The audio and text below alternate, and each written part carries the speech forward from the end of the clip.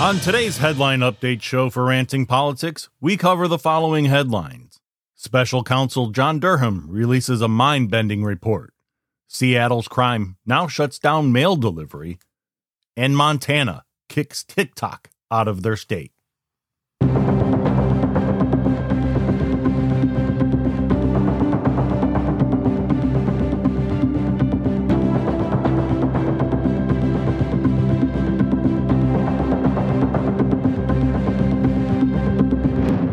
People, today we're going to discuss the release of Special Counsel John Durham's report.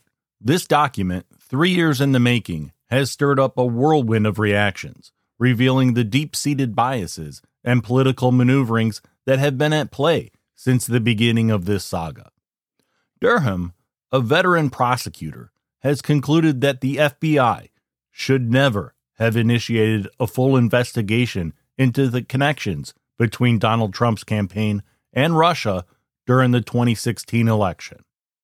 This conclusion is based on the assertion that the FBI used raw, unanalyzed, and uncorroborated intelligence to kickstart the Crossfire Hurricane investigation.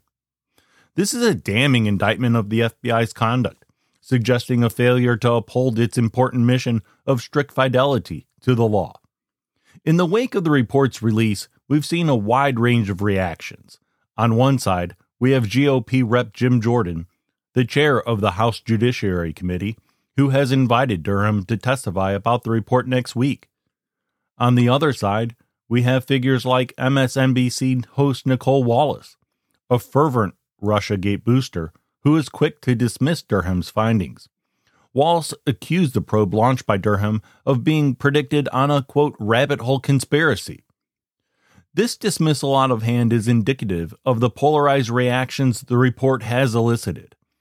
The report delves into the controversial Steele dossier, a document that had been used by the FBI to bolster its case for probable cause to secure surveillance warrants against a former Trump campaign advisor. Durham's report criticizes the FBI's over-reliance on the dossier, stating that the Crossfire Hurricane investigation, quote, did not and could not corroborate any of the substantive allegations contained in it. Let's go back and get a quick recap of the Steele dossier, its key points, and now debunked claims. The foundation was an alleged extensive conspiracy between Trump's campaign and the Kremlin. The dossier claimed that there was a well-developed conspiracy of cooperation between the Trump campaign and Russian leadership. However, the extensive Mueller report found insufficient evidence to establish that such a conspiracy ever existed. Next, the Carter Page and Igor Sechin meeting. The dossier alleged that the Trump campaign advisor Carter Page met with Russian oil company's Rosneft's president Igor Sechin in Moscow. Page has consistently denied this, and the Mueller report did not confirm this meeting. Michael Cohen's Prague visit.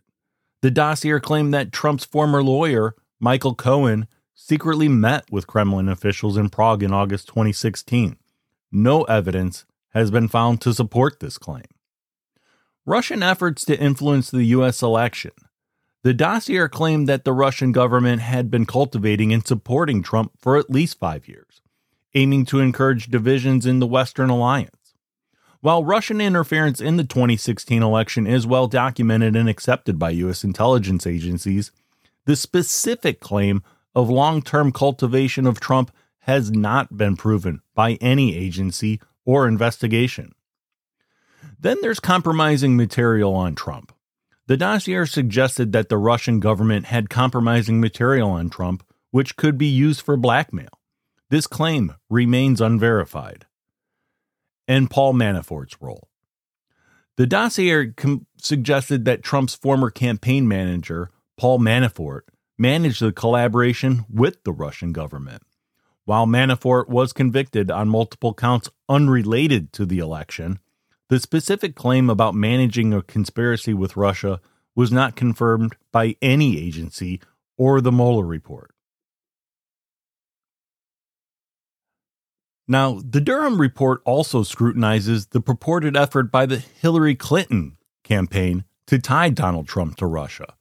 Durham concluded that this effort, quote, did not, all things considered, amount to a provable criminal offense. This finding is likely to fuel further debate about the nature and extent of political interference in our intelligence agencies.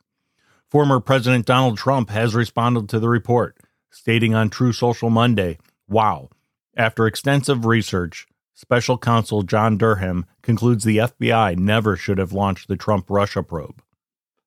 Now, let's turn to the role of Bruce and Nellie Orr in this saga, which reads like a fictional TV crime script, as reported by the Epoch Times. According to the Durham report, Nellie Orr, the wife of former Justice Department prosecutor Bruce Orr, prepared a series of research reports for Fusion GPS. The D.C.-based opposition research firm the Clinton campaign commissioned to dig up dirt on Trump and Russia. These reports zeroed in on Sergei Milian and his connections to Russia and Trump, falsely portraying him as a key intermediary between the Kremlin and the Republican candidate.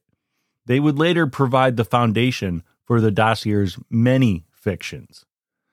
Durham suggests Nellie Orr planted the seeds of sourcing for the most explosive allegations leveled by the dossier against Trump, including the off-sided notion that he and his campaign were engaged in a, quote, well-developed conspiracy of cooperation with the Kremlin. The dossier attributed this falsely to Milian. Durham found that the Belarusian-American realtor was never a source for the dossier and was simply invented as one, along with the allegations attributed to him. Meanwhile, Bruce Orr, an anti-Trump Democrat, pushed his wife's report that cited Milian, 12 in all, onto the Crossfire Hurricane team at FBI headquarters that was investigating Trump and his campaign for possible espionage. Agents used her reports as a source of corroboration for the Steele reports they received in the summer and fall of 2016, even though it was circular reporting. In essence, the FBI wasn't really investigating, quote, Crown reporting, as officials referred to Steele's dossier, implying it was British intelligence. More accurately, it was investigating information from inside its own department that was laundered through Steele and his dossier. On the media front, Fusion GPS also pitched the press the false narrative that Milian was a key intermediary between Trump and Russia. Throughout the summer and fall of 2016, Fusion GPS also promoted to the Washington media the false allegation the Trump campaign maintained a secret hotline to Moscow through Russian-based Alpha Bank. In an attempt to tie Milian to the Alpha Bank allegations, Durham found that Fusion GPS sought the assistance of Clinton campaign lawyer Michael Sussman, who in turn contacted D.C. tech executive Rodney Jaffe to determine if Milian had any ties to Alpha Bank. In the end, Durham's report is a sobering reminder of the complexities and controversies that have surrounded the Trump-Russia probe. As we continue to grapple with these issues, it's crucial that we strive for transparency, accountability, and a commitment to the rule of law.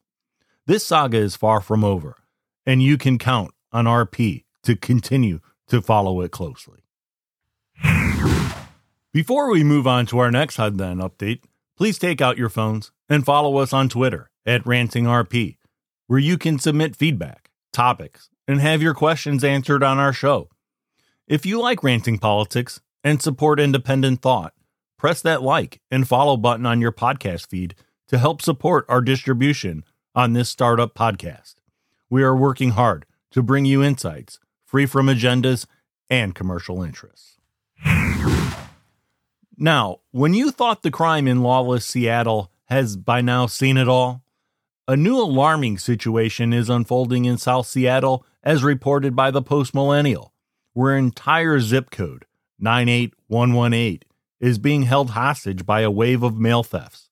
This is not a random act of mischief, but a calculated assault on the very fabric of our society, our trust in the system, and our right to privacy. The 98118 zip code, home to one of the most ethnically diverse populations in the United States, is now a battleground, a master key, a skeleton key to the lives of approximately 49,000 people has fallen into the wrong hands. The culprits are not just stealing mail. They are stealing the peace of mind of thousands of residents who are now left in the dark, uncertain about when or if their mail will ever reach them. The thieves, with their ill-gotten key, are in and out in a minute, leaving behind a trail of violated privacy and stolen identities. The U.S. Postal Inspector for the Seattle area is on the case, but the damage has already been done. The USPS, in a shocking revelation, announced that robberies of mail carriers nationwide are up almost 50% this fiscal year compared to last year. This is not an isolated incident. It is a nationwide epidemic. The USPS, in a desperate attempt to regain control, is replacing approximately 49,000 aero locks with electronic locks. But the timeline for these changes remains shrouded in secrecy. Meanwhile, the residents of 98118 are left to pick up their mail from the post office, their trust in the system shattered. The situation is further exacerbated by the fact that the USPS has no idea how many aero keys are in circulation. A 2020 audit revealed that local units did not adequately report lost, stolen, or broken keys. This is a glaring oversight, a failure of the system that has left thousands of people vulnerable. But the story doesn't end there. Earlier this month, it was revealed that a post office in Seattle has been grappling with an increasing number of gas thefts from delivery trucks. This has resulted in hundreds of thousands of dollars in losses for USPS, not to mention the damage to the equipment. To add insult to injury, Seattle's violent crime rate reached a 15-year high in 2022, surpassing the record set in 2021. Over 600 officers have left the department since the city council defunded the police in response to the riots in 2020. This is a city in crisis, a city where the residents are left to fend for themselves while the authorities scramble to regain control. As first reported by Axios and Just the News, in a move that marks a significant escalation in the ongoing tech Cold War, Montana has become the first U.S. state to impose a total ban on the Chinese-owned social media platform TikTok. The ban, signed into law by Governor Greg Gianforte, is set to take effect on January 1st, 2024. This decision comes amidst a growing trend of Republican-led states issuing bans on the app on government-issued devices, following warnings from the FBI about potential national security threats posed by the platform. While the banning of TikTok on government devices is not a new phenomenon, the blanket ban imposed by Montana is a major escalation. It's one thing to restrict the use of a popular social media app on government devices, but it's quite another to ban it outright for all residents. This move has sparked a fierce debate about the balance between national security and First Amendment rights. TikTok, for its part, has vehemently opposed the ban, arguing that it infringes on First Amendment rights. A spokesperson for the company stated, Governor Gianforte has signed a bill that infringes on the First Amendment rights of the people of Montana by unlawfully banning TikTok. They further reassured Montanans that they can continue using TikTok to express themselves, earn a living, and find community as the company continues to defend the rights of its users inside and outside of Montana. However, the governor's office has defended the ban, arguing that it is necessary to protect the personal and private data of Montanans from the Chinese Communist Party. Caitlin Price, Gianforte's press secretary, stated, while the Chinese Communist Party may try to hide their nefarious spying and collection of individuals' personal, private, sensitive information under the banner of our First Amendment, the governor has an obligation to protect Montanans and their individual privacy right, as guaranteed by the Montana Constitution, from the Chinese Communist Party's serious, grave threats. The legislation, which was passed by the state's legislature last month, tasked the Montana Department of Justice with investigating any potential violations of the ban.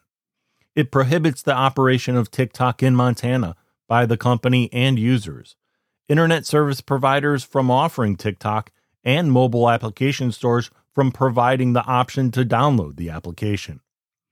Violations of the ban by internet service providers and companies would result in a $10,000 fine per day for each violation, while residents would not be fined.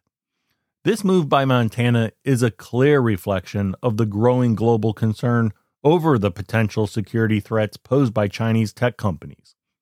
The US, the EU, Canada, and several other nations have in recent months moved to impose bans and other restrictions on the app in relation to official government devices. The Biden administration has even warned TikTok that it faces a ban in the US if its Chinese parent company ByteDance does not sell its stake in the US version of the app. Despite these concerns, Beijing has consistently denied any allegations that TikTok threatens any country's national security. TikTok CEO Chu testified before Congress in March that the app's parent company ByteDance is not an agent of China's ruling Communist Party. As we watch this situation unfold, it's clear that the debate over the balance between national security and individual rights in the digital age is far from over. The Montana TikTok ban is likely just the beginning of a larger conversation about the role of foreign-owned tech companies in our society and the potential threats they pose to our security and privacy.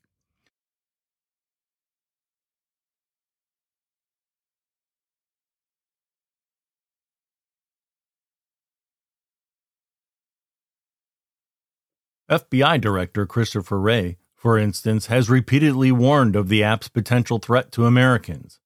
Quote, "I guess my point is that just to tie it all up, TikTok is a substantial national security threat for the country of a kind that we didn't face in the past," he said in April. What we can say for certain is this. This is a significant escalation in the ongoing tech Cold War. Please like and or follow us, Ranting Politics, on Apple Podcasts, Spotify, or other podcast outlets. You can follow us on Twitter at RantingRP. As always, thank you for listening to our headline updates for Ranting Politics, May 18th, 2023.